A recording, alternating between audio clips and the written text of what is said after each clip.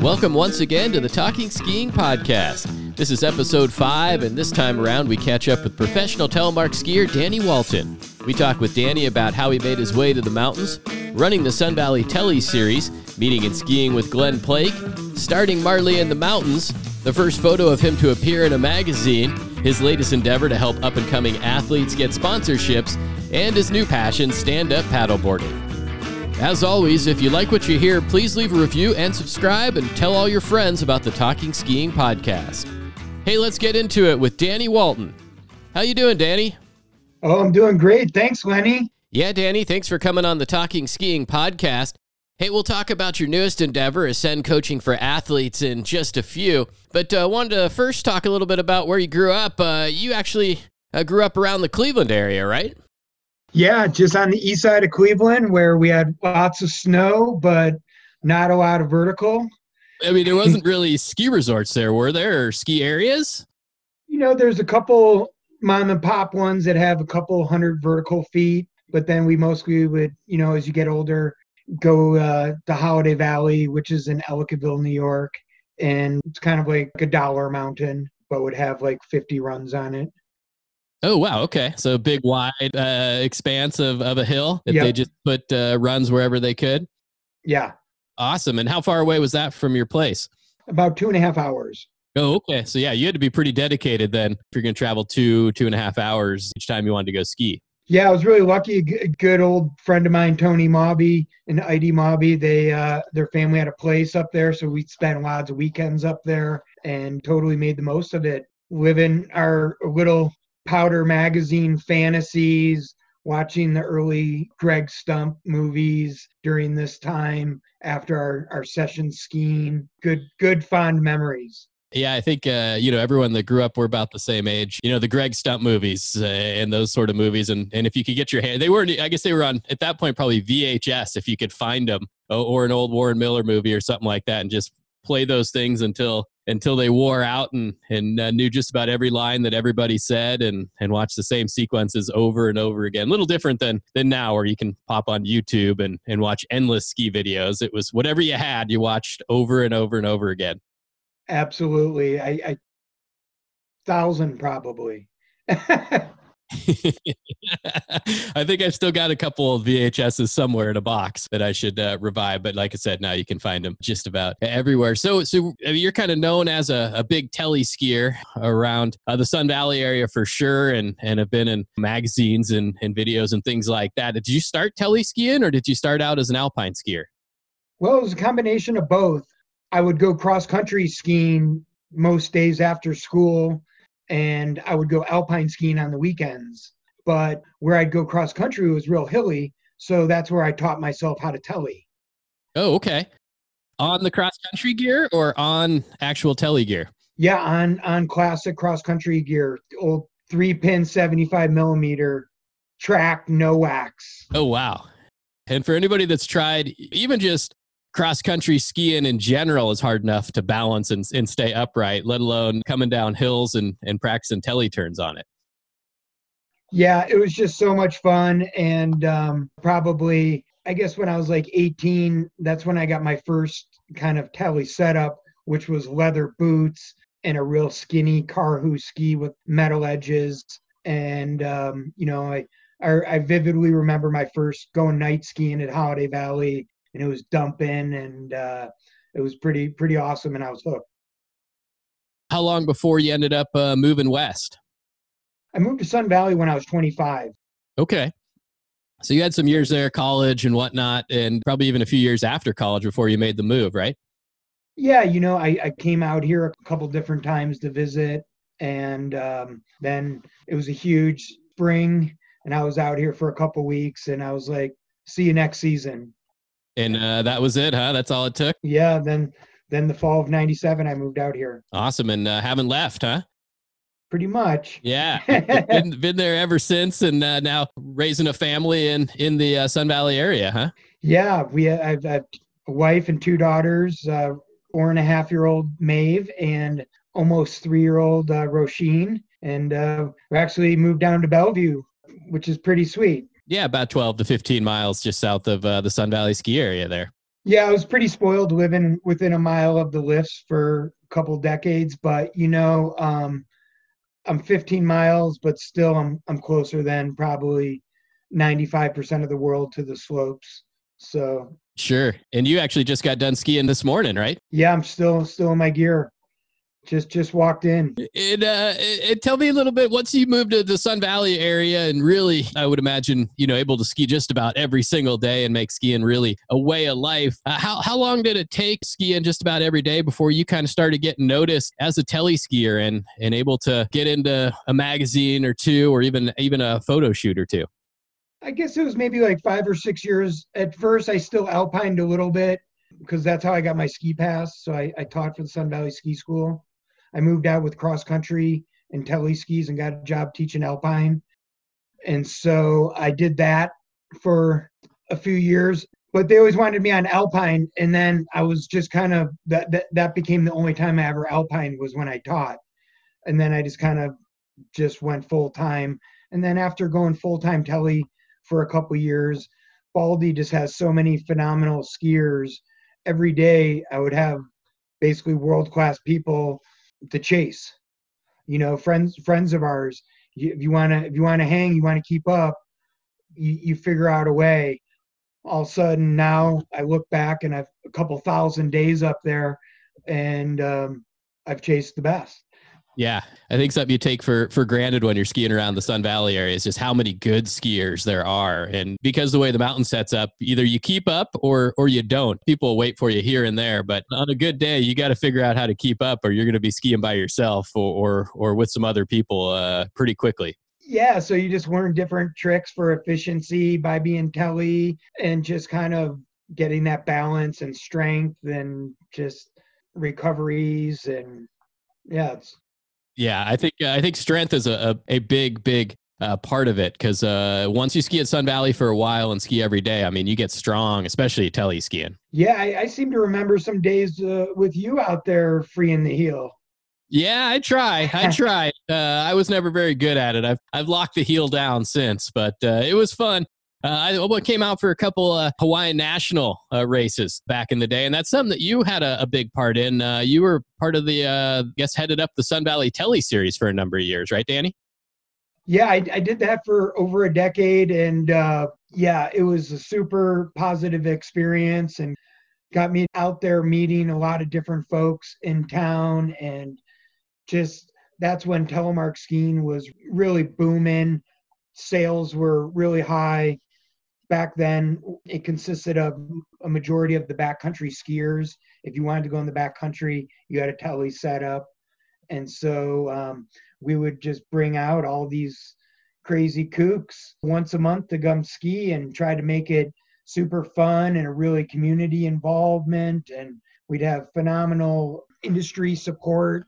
And being a ski bum, I tried to make it like the best bang for the buck in the valley. So you could come, race, get a bunch of drinks, win some good swag, and meet a lot of people. Yeah, I mean, I think the skiing was kind of secondary to the parties that were thrown afterwards and even sort of during the events as well. Oh yeah, man. We used to give away so much stuff because we had so much support. I remember I had to bring you in because I'd lose my voice at every race, and you would handle all the raffles and crush it.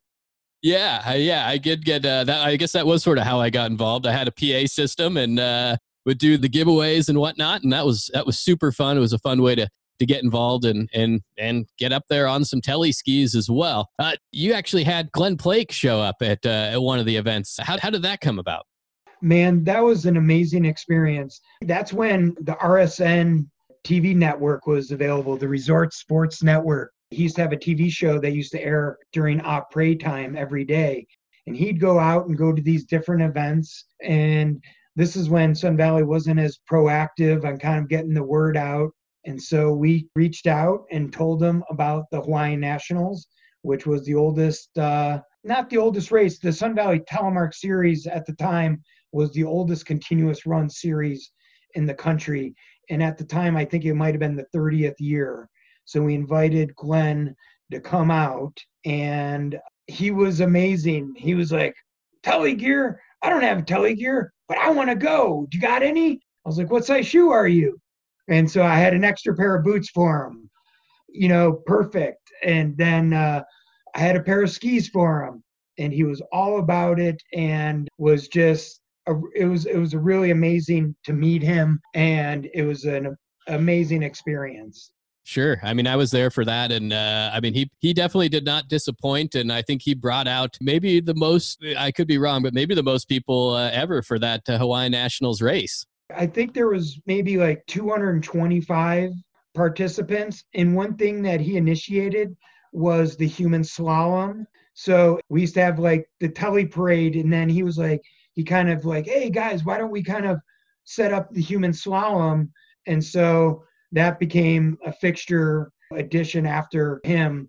Basically, it's you ski around people all the way down the mountain, and it's just like a moving kind of rotating.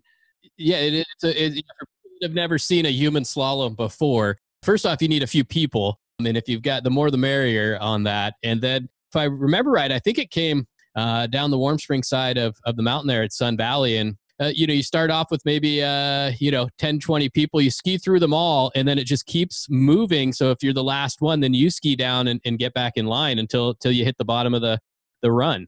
Oh yeah, you're burning it. You're making tons of turns because how the spacing is. So you're making short turns, and everybody has different styles on.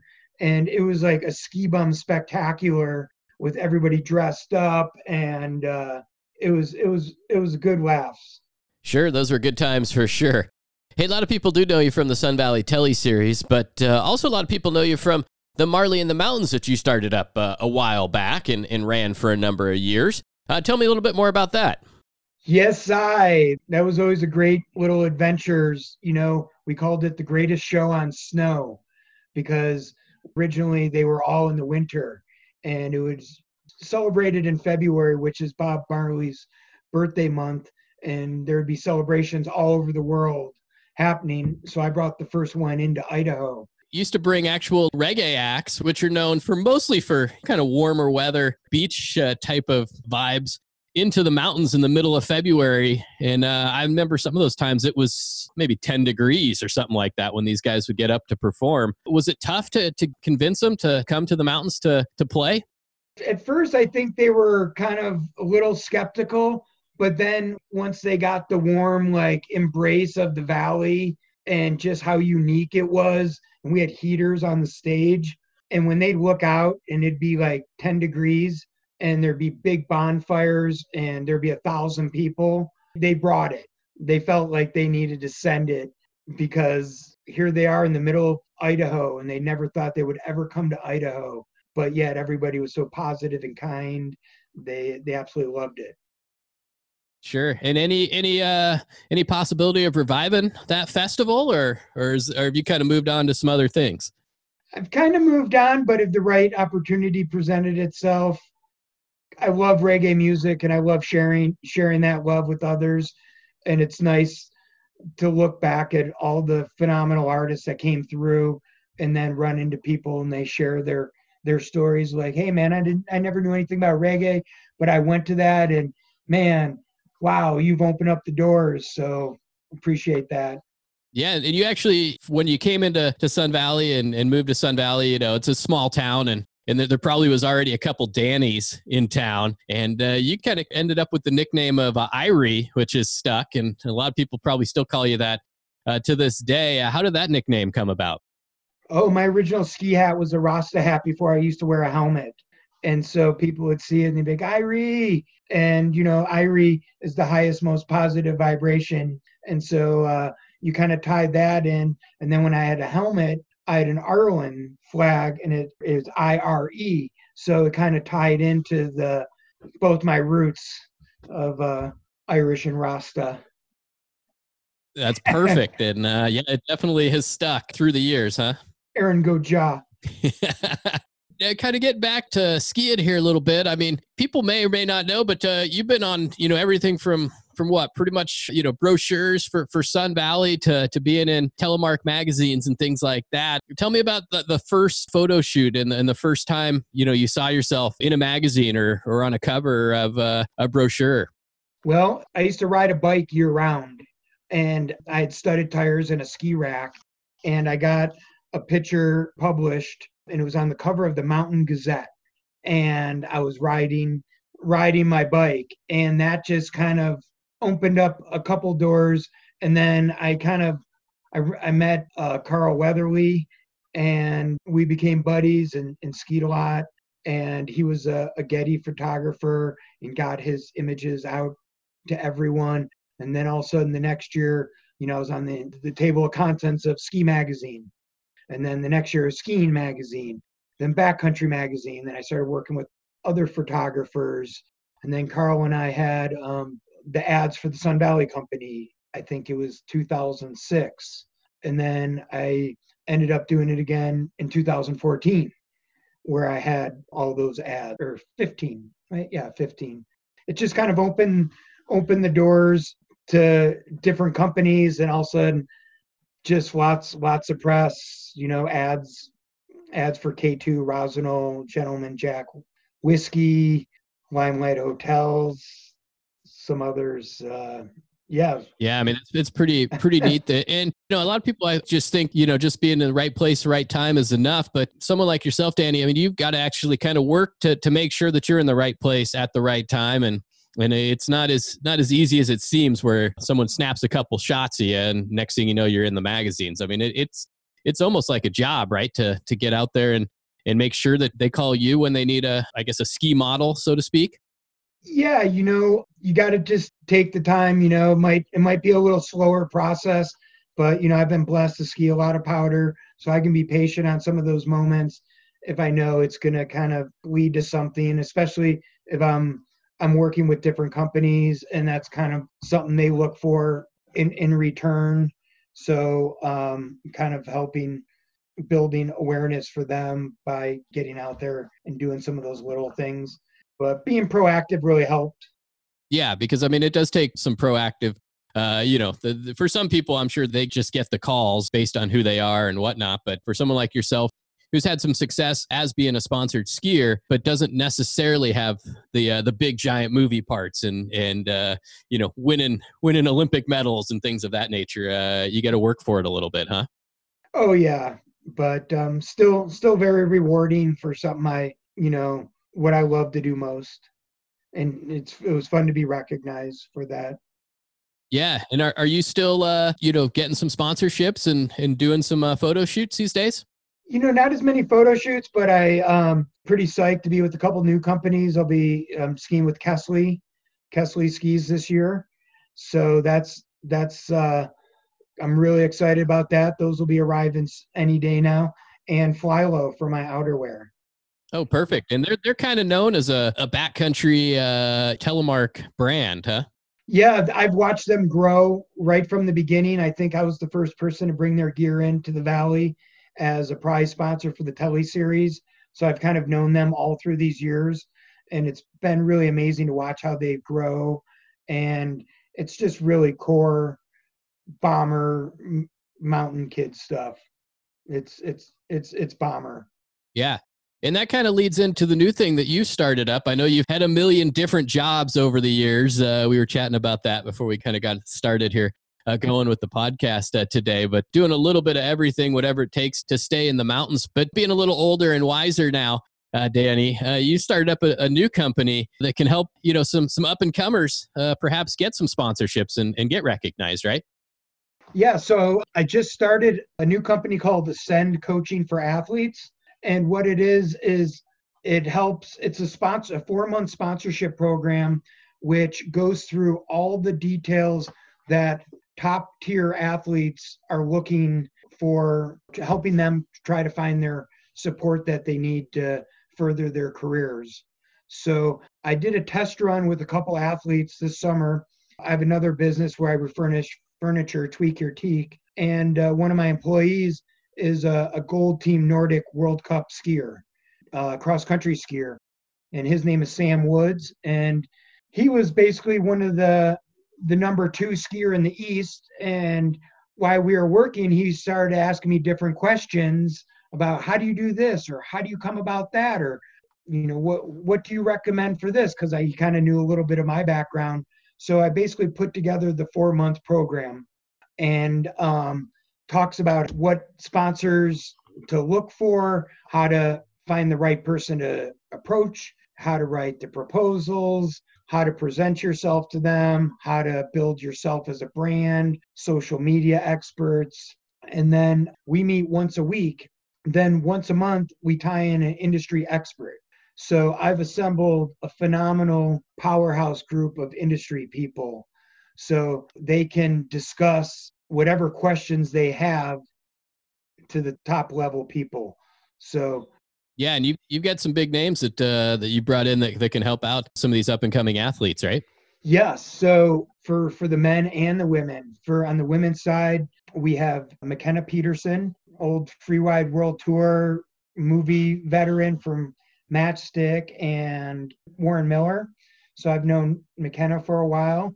So we were just riding the chair the other day, and she commented how neat she thought it was because she didn't have anything like that when she was up and coming. And then another gal we have is Ingrid Backstrom, who's an icon from climbing big mountains to skiing big lines to being an awesome mom. So we got her, and then Casey Rakowski. So she's a global athlete branding expert and manages 48 athletes. And she comes from the stand-up paddleboard world. And Mike Hatrip, Griffin Post, Crazy Carl, Ted Keys helping us out with our kayakers. And he's not only first ascents in kayaking, but also an industry person for 25 years.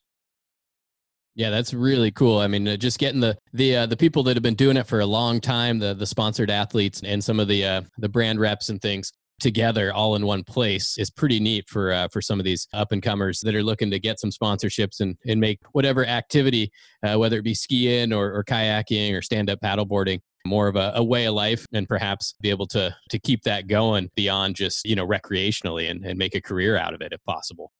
Yeah, it's just kind of finding ways of getting support for doing what you love and sharing your unique gifts. Sure. You mentioned there stand-up paddleboarding a little bit, and that's something that you're pretty passionate about and have gotten in some magazines and in some brochures and online and things like that, some recognition that way as well. How'd you get into stand-up paddleboarding? Oh, by one of your former guests, the legend Buck Cobb. Oh, really? Okay. And Buck introduced you to stand-up paddleboarding, and you just fell in love with it? Absolutely. So yeah, he was my instigator. And I used to be so hyper focused on skiing. It was really great when it came along. And I just love being on the water, all aspects of paddleboarding. So we run whitewater in the spring and then kind of tie in and do a lot of distance stuff in the summer, laps around our beautiful lakes. And now my new love is surfing. So then head over to the coast and sup surf, each summer and take the camper. Yeah, I mean, it's a great summertime activity. I've got a stand-up paddleboard. I think it was just last year, and we've taken that all over the place as well. And it is a really, really fun activity to do during the summer. And then you're able to tie it in with the photographers, and whatnot. And living there in Idaho, there's pretty scenic shots that you've been a part of on your stand-up paddleboard. Yeah, been really blessed to work with a lot of amazing photographers, but Ray Gadd and John Mancuso, but Ray and I, especially on the paddleboard end, have really I share my vision with him and he just totally executes it. So we've had lots of photo annuals and double spreads and all the different stand-up publications. And, but now I think it's getting so busy in Idaho, we got to stop telling people because we did too good of a job for a while. Yeah, that is something. I mean, you're living there in the mountains and something that with the COVID and people working from home and not working quite as much. I mean, that's something that you've probably really seen over the last, what are we at, 8-9 months ago or so here now, just an uptick in overall traffic there in the mountains, right? Yeah, the Sawtooth Valley is was pretty busy. When you're used to just driving over the pass as the only car, and then all of a sudden you're one of like 40 cars going over it. It's just really different. Sure. And bringing it back to skiing just a little bit, Danny, any big plans here for this upcoming ski year? I know you're up on the, on Baldy and skiing at Sun Valley just about every chance you get, but any trips or anything you got in the works here coming up for this year? Adding more Nordic skiing. Oh, nice. So when I moved to Bellevue a couple years ago, I'm a block away from the bike path, and they groom it a few days a week. And it's really awesome. So I've been totally into it. I would put the girls either in the backpack or the sled, and I'd pull them Nordic skiing. So that kind of setup I explained earlier that I learned how to telly on, that's my current setup. But I've got some skate gear coming, thanks to my man Sam Woods, who has a new sponsor now. So I'm getting some of his old skate gear and skating a lot to get in just great shape to kind of return to the backcountry, because I have a little more windows from daddy daycare opening. So just really want to set my eyes on some lines in the Pioneers. That's where I really want to spend the spring. Yeah. And I mean, that's really when that opens up, is kind of the springtime for the most part. And you got to be in some shape, because it's a good long haul to some of those lines that you're talking about there in the backcountry. Yep. So just a bunch of Nordic. We'll just kind of set that all up. Awesome. And Danny, for some up and coming athletes, some people that might be listening that are thinking about, hey, I think I've got what it takes. Maybe I can get some sponsorships and things like that, or get in on a photo shoot or two to get the name out there.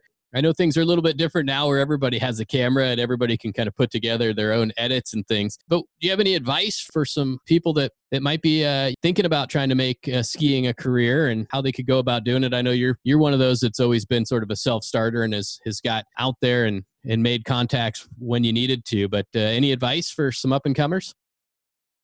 Yeah, just make yourself available. Just ski your brains out. And like you said, lots of people have cameras. Be thoughtful on what you're doing. Don't just go up there, but have real good intent on what exactly the shots you want to look for, how you want to edit it.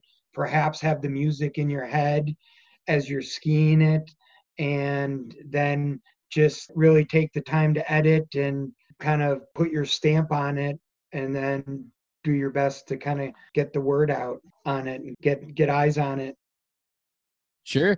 Danny, hey, thanks for jumping on the Talking Skiing podcast with me here today. And if people wanted to find out more about the new program that you started off, how would they get a hold of you, and what's the best way to reach you? Yeah, so I have a great website, and it's ascendcoachingforathletes.com. And if you know of any potential athletes that want to go down that path, they can sign up for like a free kind of 15-minute call to see if they would be a good fit, and we'd be happy to kind of help them on their journey. Yeah, well, thanks, Danny. Thanks for taking some time and coming on the Talking Skiing podcast here today. Right on. Big ups, Lenny. Hope to make some turns with you this season. Yeah, for sure. All right, bless. All right, there you go. Professional telemark skier Danny Walton joining us on the Talking Skiing podcast. Again, if you want some more information about his newest program, it's ascendcoachingforathletes.com. Hey, if you like what you hear, make sure that you leave a review and hit the subscribe button on your favorite podcast player. You can find us on Instagram and Facebook at Talking Skiing. And again, thanks for listening. We'll do it again next week right here on the Talking Skiing podcast.